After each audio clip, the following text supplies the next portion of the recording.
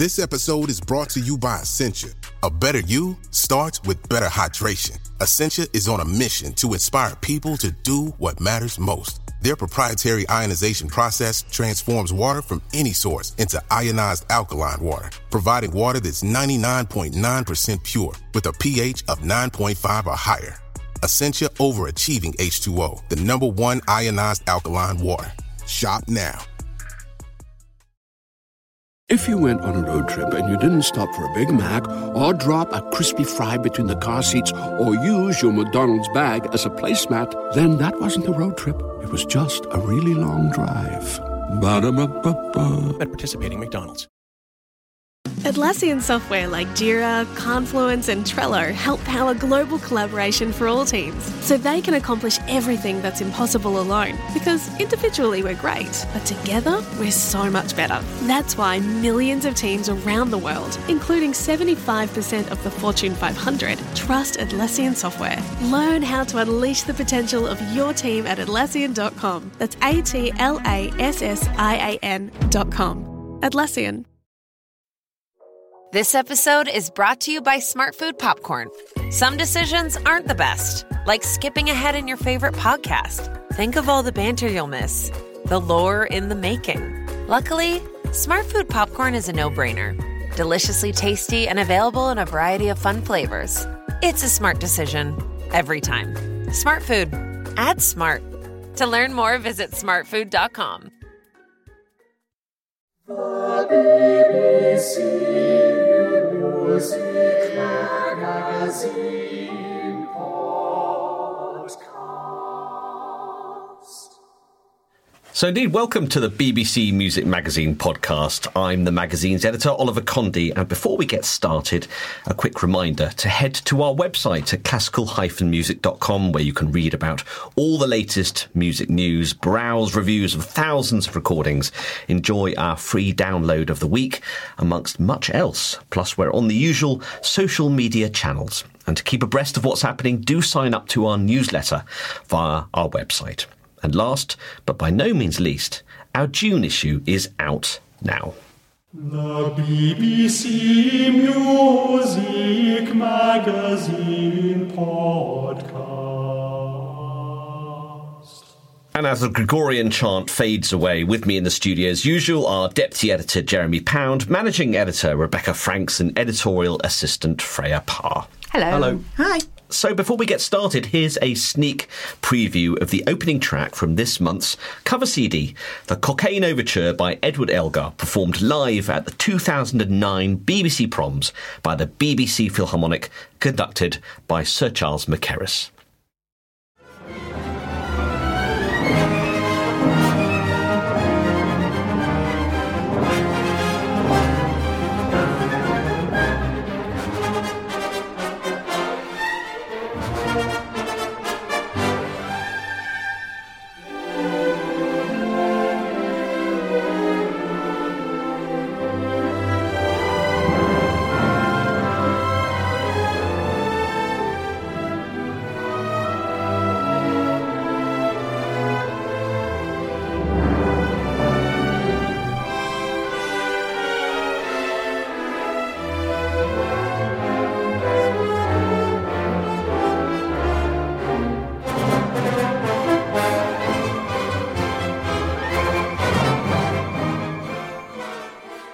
So that was a quick extract from Elgar's Cocaine Overture, performed by the BBC Philharmonic, conducted by the late Sir Charles Mackerras.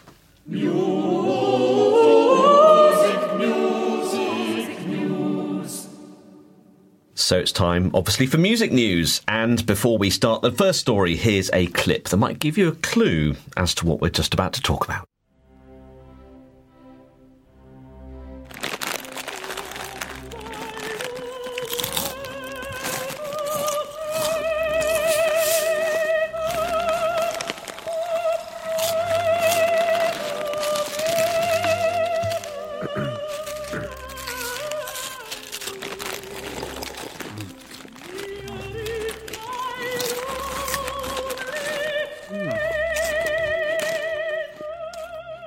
So, Rebecca, what's all that about? Just trying to be calm now after that. One of my bête noirs is noisy eating, and that gives you a clue as to the story. So this is one of those stories that's kind of taken on a life of its own. It transpired recently that at the Colosseum in London, audiences going into musical theatre productions there weren't being allowed to take in food or drink. And they said at ENO that there's a small minority of audiences that have been known to replace water with gin or vodka, and it has caused problems. We did a consultation, and this was the case for musical theatre audiences. That then caused a whole load of outrage. People said, how elitist, this is not being done for audiences going to opera, to ballet, to classical music, it's only been done for musical theatre. So there's a whole load of outrage about it. ENO subsequently decided to completely update their food and drink policy, and now you can't take anything in at all apart from a sealed water bottle. So it's one of those stories that has sort of taken on a life of its own, as I say, and turned into this rather strict ban on everything going into the building. That could sort of take it to airline, sort of airport check-in levels, couldn't it? I mean, you could end up spending an awful lot of time in the foyer of ENO, which is not very big. The Colosseum's got quite a small foyer. It gets quite crowded, so how realistic is it going to be? Well, I suppose they do bag checks anyway now, don't they, at most major venues, and so that is already quite slow. But, I mean, I felt really mixed about this because I think, well, during a performance, you don't want to be listening to people eating at all. It's very distracting. But have we been told what exactly these problems are which have been caused by vodka intake during musical theatre? Was it sort of slow hand clapping, kind of humming along out of time? Your guess is as good as mine. Well, you don't want drunk audience members, do you? And I suppose if people take half a litre of vodka into an auditorium and crack it open and start swigging from their bottle, I think... But then they're still allowed to go, people can still go and buy a drink. That's the thing that's a bit funny, isn't it? You're still allowed to go and buy stuff from the bar. And yeah, but you won't be given... as much as you like. I suppose you won't buy a bottle of it, will you? I suppose you'll just be given a glass of it. Yeah. I think the bag checks will take place anyway, and they maybe just need to be a bit more thorough rather than making a whole blanket rule against anything, making it clear that alcohol is not allowed to come into the building in this form. But I personally find that alcohol's never really a problem when I go to things. It's more the packaging of things that is much more irritating as an audience member. Yeah. I don't even really mind people eating popcorn too much. Crisps are a whole different kettle of fish. Indeed. Well, what do you think? Let us know. Go onto Facebook, go onto Twitter. Let us know what you think about ENO banning all food and drink taken in. Jeremy, we're going to move on to 25-year-olds and their renewed interest in orchestral music. Yes, ironically, having just said that, my story is about there's been a YouGov poll which has discovered that 63% of young people, those under age 25, say they enjoy listening, or they want to explore listening to orchestral music. Now then, what is quite interesting here, this is not a case of people suddenly diving into Brahms collections and finding a fascinating interest in Schubert. Actually, what has probably caused this upsurge in interest in orchestral music is video games music and film scores. And so it's probably kind of weighted towards that. But still, it's quite an interesting thing to hear that people are actually enjoying orchestral music. Interesting, not kind of choral music or opera or things like that. It's specifically orchestral music which has kind of gained a new audience. And if, presumably, if orchestras, concert halls read that story, perhaps they might like to play music by Bruckner or Mahler that's got a bit of a film music element to it, that they can sort of latch onto, and it might introduce them to other bits of wonderful music. Vaughan Williams, or as sort of an overture rather than a traditional overture, maybe stick in kind of a Star Wars music or something like that. Just because it's only the opening bit. Wouldn't hurt, maybe, I don't know. And I think all these video game music, that whole world, there's a whole industry in concerts now that orchestras can put on, and they make a lot of money from it. It's a great thing for orchestras as well, because the fans of video game fans, I think they often go on dressed in character, and it's really important in an age where it's kind of more and more difficult for orchestras to make ends meet, to find new ways for them to engage audiences. And video games are spending so much on their soundtrack, because you not only got 2.5 hours or 2 hours worth of music as you have with a film, you've sometimes got many, many hours, because computer games can be played for weeks. Yeah. If you're as bad as I am, then it can be played for months. Even years. Even years, yes. I still haven't got to the end of Call of Duty. Interesting. I think my story sort of leads on nicely from that, which is, well, of course, there've got to be some orchestras to play this music. And there was a story recently about orchestral musicians living, in quotes, on the breadline. Musicians finding it very, very difficult to make ends meet and having to diversify a lot and having to teach and having to do other jobs. Versus a lot of their counterparts, both in Europe and in America, who seem to be on salaries which are sometimes twice, even 3 times what they're on. And it is hard for orchestral musicians. It is hard to make a living simply out of being a member of an orchestra. Because that's interesting against the backdrop of all the strikes that they've had in America with the unions over pay, because they've been on much bigger salaries, but they've got very strong unions, haven't they, for protecting that. And of course, being an orchestral musician, the hours can be pretty antisocial as well. You're sort of, herring across the country, working late. It's then to have to sort of fill in other hours by kind of doing other jobs must be quite tough. Well, for most musicians at music college, to be an orchestral player would be the ultimate. That's kind of like the dream for most of them. And you to be on a good contract. To think that the ultimate career goal for most people at music college is still not going to even get close to making ends meet it's a concern. But I think it probably always has been that way. I'm not sure this is necessarily a new concept. I could be wrong.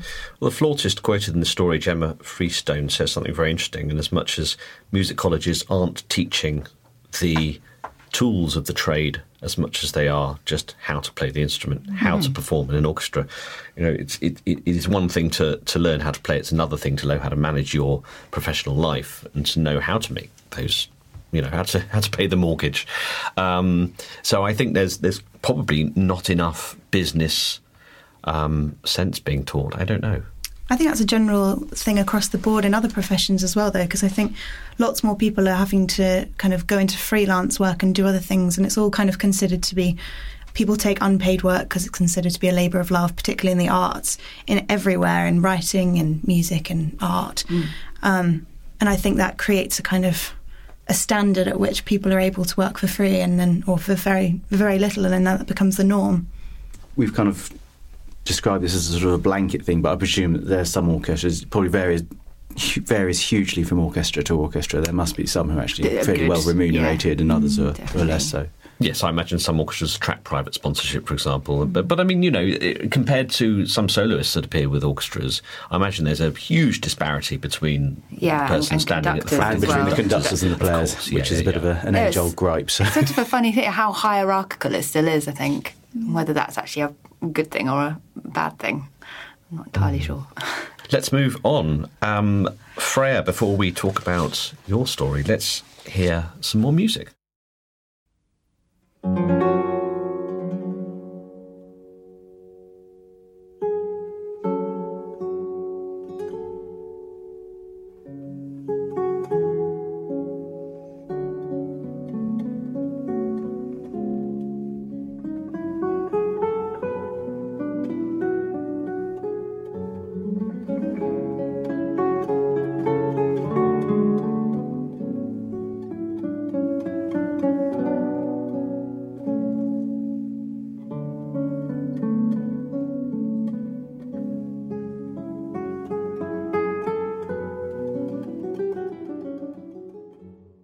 So that was Sean Sheba playing Dowland's Prelude for Lute. And the reason we play that is because he was the recipient this year of the coveted Young Artists Award at the Royal Philharmonic Society Music Awards. And we were lucky enough to actually go to the awards ceremony, and Sean Sheba played that piece, and we were just talking when it was playing then how he transfixed everyone in the room with his playing. It was really lovely. So the other major winners of the awards this year were Vladimir Jurowski, who won the Conductor Awards, and we'll come back to him a little later in the podcast. Igor Levitt, the pianist, won the Instrumentalist Award. Alan Clayton, the tenor, won the Singer Award. I mean, the great thing about these awards is it's for live music, and this is a celebration of live performance. And a lot of the time you get awards for recorded or film, or but this is really such a wonderful thing, actually. And you've got a personal insight because you've sat on one of the juries this year. Can you just explain how you come to your decisions? Well, basically, each of the awards have nominations which are nominated by members of the Royal Philharmonic Society, and we basically then sit around a table and discuss the merits of each one. And it's such a it can take hours, actually. I mean, to come up with our 3 nominations, and then eventually the winner of the one I was on was the festivals and series. We awarded This Is Rattle because it was such an innovative and very sort of important event to announcing the arrival of Simon Rattle. It does take a lot of time to sort of work through some of these, some of the merits and otherwise of other series and festivals. And quite a lot of difference of opinion, I should imagine. A lot of difference of opinion, very much so. But nice sandwiches. Yeah, good. That's the important thing. That's the key bit. But they are a magnificent celebration. I mean, everyone from all walks of life in live music performance was there. So one of the winners of the Royal Philharmonic Society Awards was Vladimir Jurowski, who won the Conductor Award, sponsored, as it happens, by BBC Music Magazine. And Freya, you went to talk to him earlier this month. Yes, I met Vladimir in London, so we're going to listen to a little short clip of the interview. It was quite a long, beefy interview, had lots to say, so I've just picked a little section where he talks about his time with the LPO and what he really respects about the orchestra.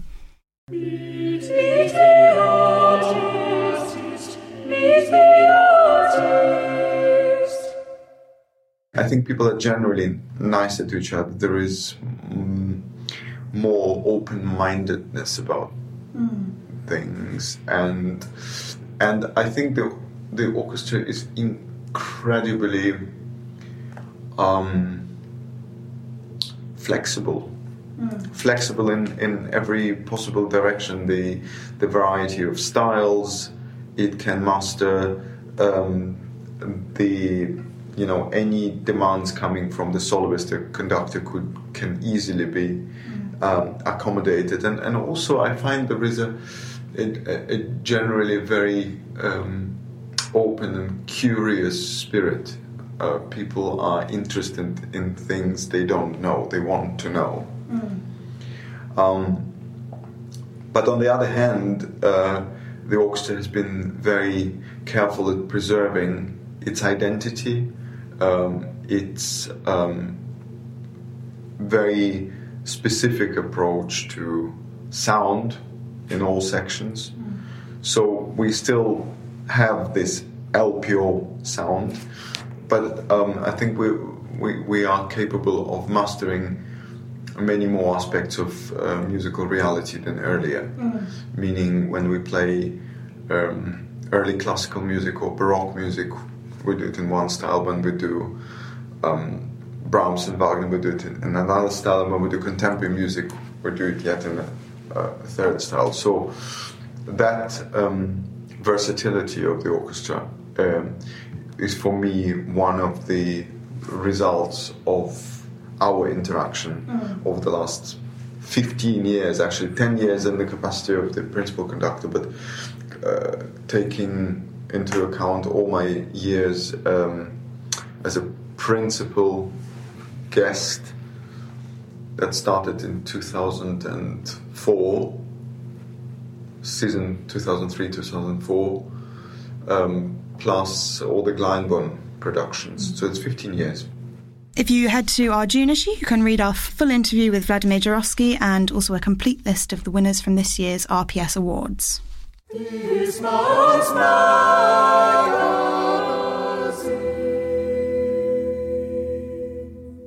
So it's time to discuss the June issue, which is on sale now. Jeremy, the big theme this month is Elgar. It is Elgar, and it's an appropriate month to have Elgar on our cover because Elgarians will know that Elgar's birthday is the 2nd of June. We have focused actually this month on his Enigma variations, and we've taken a look at the work character by character and explored, J.P. Harper Scott has written it, he's explored how Elgar uses the two basic themes of the Enigma variations to depict all his friends, and it's quite clever the various ways that Elgar does it. So for instance, with WMB, who's William Baker, you hear one theme depicts him herring out of the room, and then you can hear his friends laughing, which is the second part of the theme. Then he bursts back into the room, and we return to the original theme.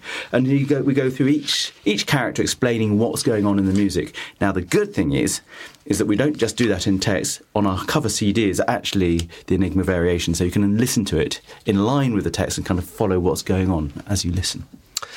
And I think we should hear one of those, in fact. We've got the variation dedicated to Hugh Stuart Powell, which is a rather lovely, sort of charming, affectionate portrait of his amateur pianist friend.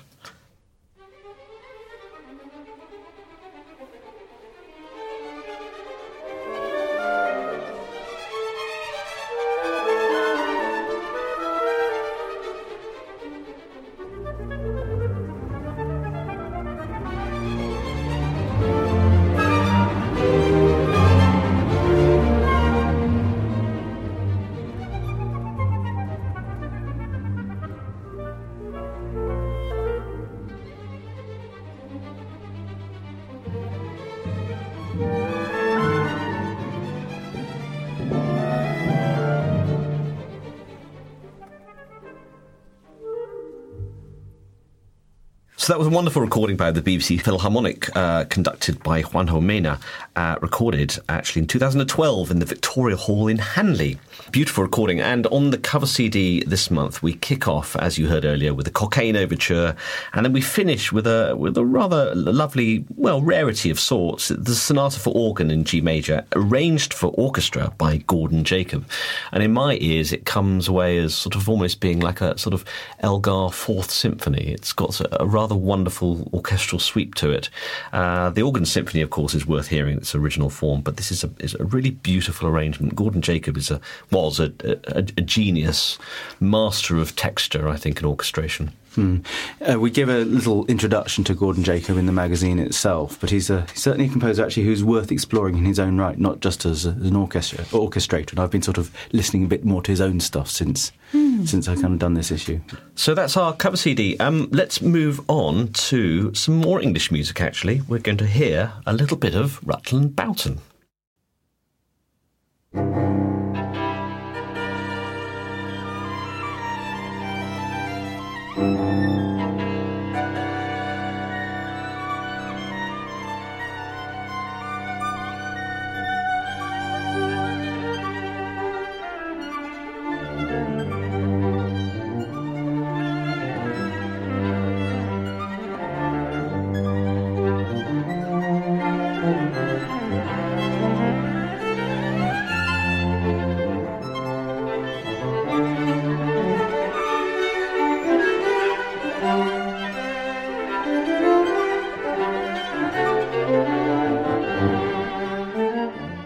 So that was Rutland Boughton String Quartet in F from the Welsh Hills. Freya, why are we listening to Rutland Boughton? So this month, Michael Scott Rowan explores the original Glastonbury, which was founded by Rutland Boughton himself. And I sort of didn't realise that Glastonbury had been around as a musical hub for so long, but in 1914 he did indeed launch the festival. And Michael Scott Rowan sort of explores how the festival came to be, how it sort of then eventually faced its demise. And Rutland Boughton just seems like a really enigmatic figure. He's kind of this uber-socialist, bit of a floozy, so it kind of traces his naughtiness over the years as well. And it's just a really great story, and you realise what an amazing history the place has. I think the character sketch which Michael draws up of Rutland Boughton is actually every bit as interesting as the festival itself. As you say, he clearly wound people up left, right and centre, and yet still managed to put together this it actually sounds like a phenomenal festival in its own way. Yeah, yes. I kind of wish that it carried on, really. But of course it was Boughton who caused its own self-destruction by staging a performance which was so outrageous that everyone kind of took umbrage at it and refused to sponsor his festival any longer. But always have to keep the sponsors happy is the moral of the story. It sort of reminded me of the sort of the early days of Dartington, that sort of free spirit, sort of, or maybe Aldborough as well, this sort of bringing together the community, bringing singers, players, putting on what looked like from the photograph pretty shockingly sort of amateur sets, but having a huge amount of fun doing it. And actually the music of the Immortal Hour, which I think was written for the first festival, actually pretty good stuff. There's a recording of it on Hyperion, which is now I think Helios, their reissue label. It's good stuff. Well, I really think he's a terrific composer. Yeah, and his one, the Queen of Cornwall, that came up in long listed for the awards one year. I remember having long discussion about that at the awards jury. I think we ought to point out, by the way, that the original Glastonbury Festival didn't take part in muddy fields, but was actually in the town itself, in sort of halls and buildings in the town. It wasn't a tent fest like it is today. Yeah, it was quite varied as well. They didn't just have music either, which I thought was interesting. So it's sort of plays and ballets and musicals and bits and bobs. So very different to what it is now, but nonetheless. So let's leave Glastonbury and let's move on to our recording of the month for the June issue. Rebecca. Yes, so our recording of the month this month is on Harmonia Mundi, and it's called Enfer, and it's from the baritone Stéphane Degout, Pygmalion and Raphael Pichon, and it's a very unusual disc, really. So the back describes it as famous opera scenes by Rameau and Gluck, but that sort of completely undersells what I suppose is a kind of concept album in a way. So it's sort of fits around the structure of a Requiem Mass, but it's a sort of journey to hell and back and to the underworld. It's kind of the whole tracing of, that's the whole sort of structure of the CD. And it is using music by Rameau and Gluck and bringing them together to kind of illustrate this story. And it was also inspired by a French baritone called Henri Larrivée, who was born in Lyon but made his career in Paris, and who was very much associated with the music of Gluck. And Stéphane Degout says that his voice he feels that from the music they have was very similar to his. So he kind of draws on that inspiration as well, and he kind of imagines himself as this character going through this sort of constructed opera, which really sounds like a lot of explanation, and probably the best thing is just to play it, but actually you get a sense of it. But it's a very theatrical approach, and I've chosen a little track which is a piece of Gluck, so maybe we could hear that.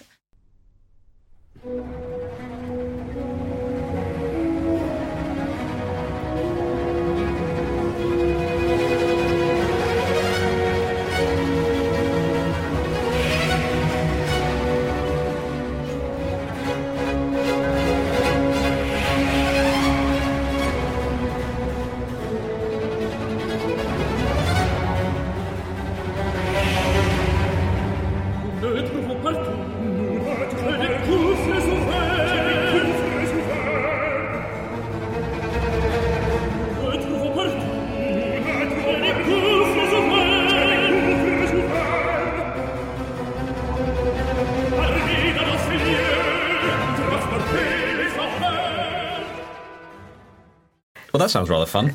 Yeah, so that was a bit from Gluck's Almede, and it's a bit at the start where they're sort of just going to the underworld, and they're seeing all these monsters that they're full of rage and sort of coming from the underworld and trying to face them. So the whole thing is very dramatic, basically. I think it's something that seems to be done more and more, which are these sort of reconstructed operas or programmes or themes or this, that and the other. I think it's fascinating to see programmes sort of being linked rather than sort of having just sort of random arias.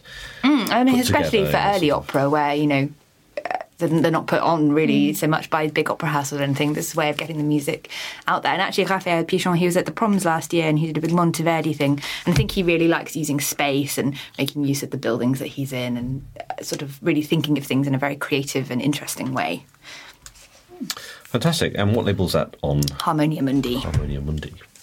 So let's move on to First Listen. First Listen.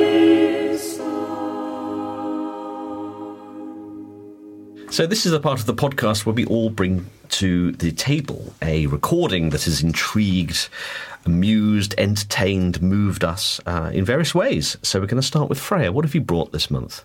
So I've bought the new disc from Voces 8, and it's called Equinox. And we're just going to listen to a track from Jonathan Dove's Passing of the Year, and it's a final movement, and it basically forms the centrepiece of this whole disc. So the movement's called Ring Out Wild Bells.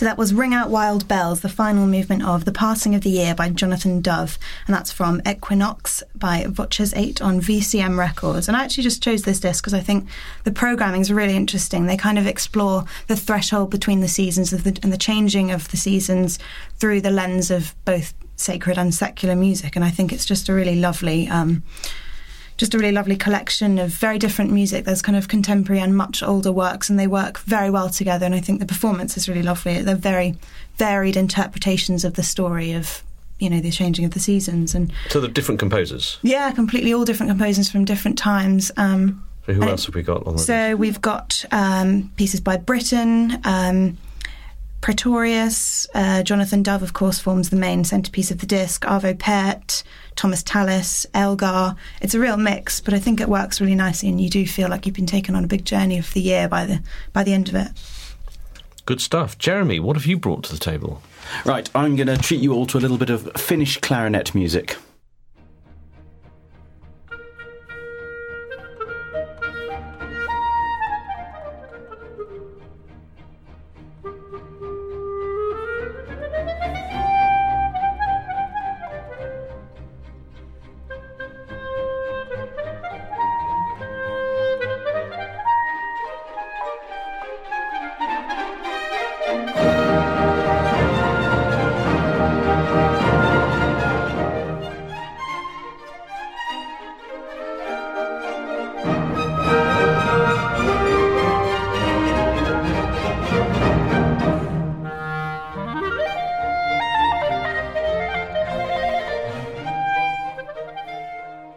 That was the Clarinet Concerto in E-flat major by Bernhard Krusell, played by Michael Collins and the Swedish Chamber Orchestra, and Michael Collins was actually directing it from the clarinet himself.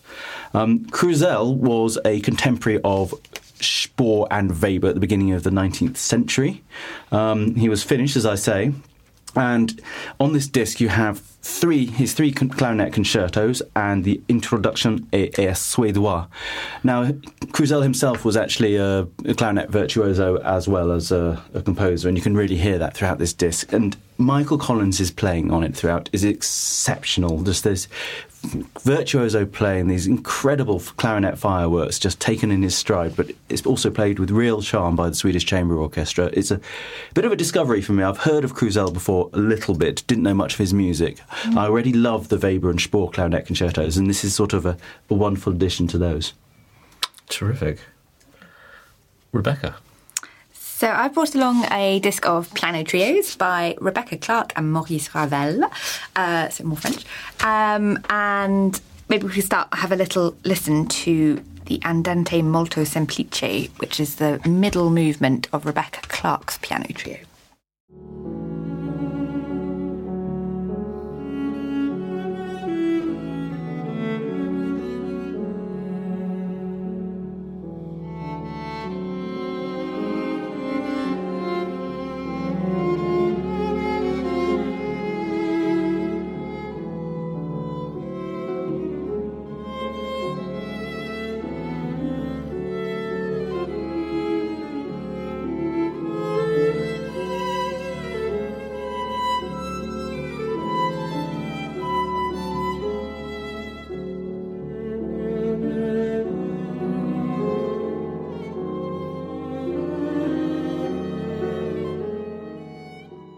So that was played by the Griffon Trio as a Canadian ensemble, and they've put these two piano trios together.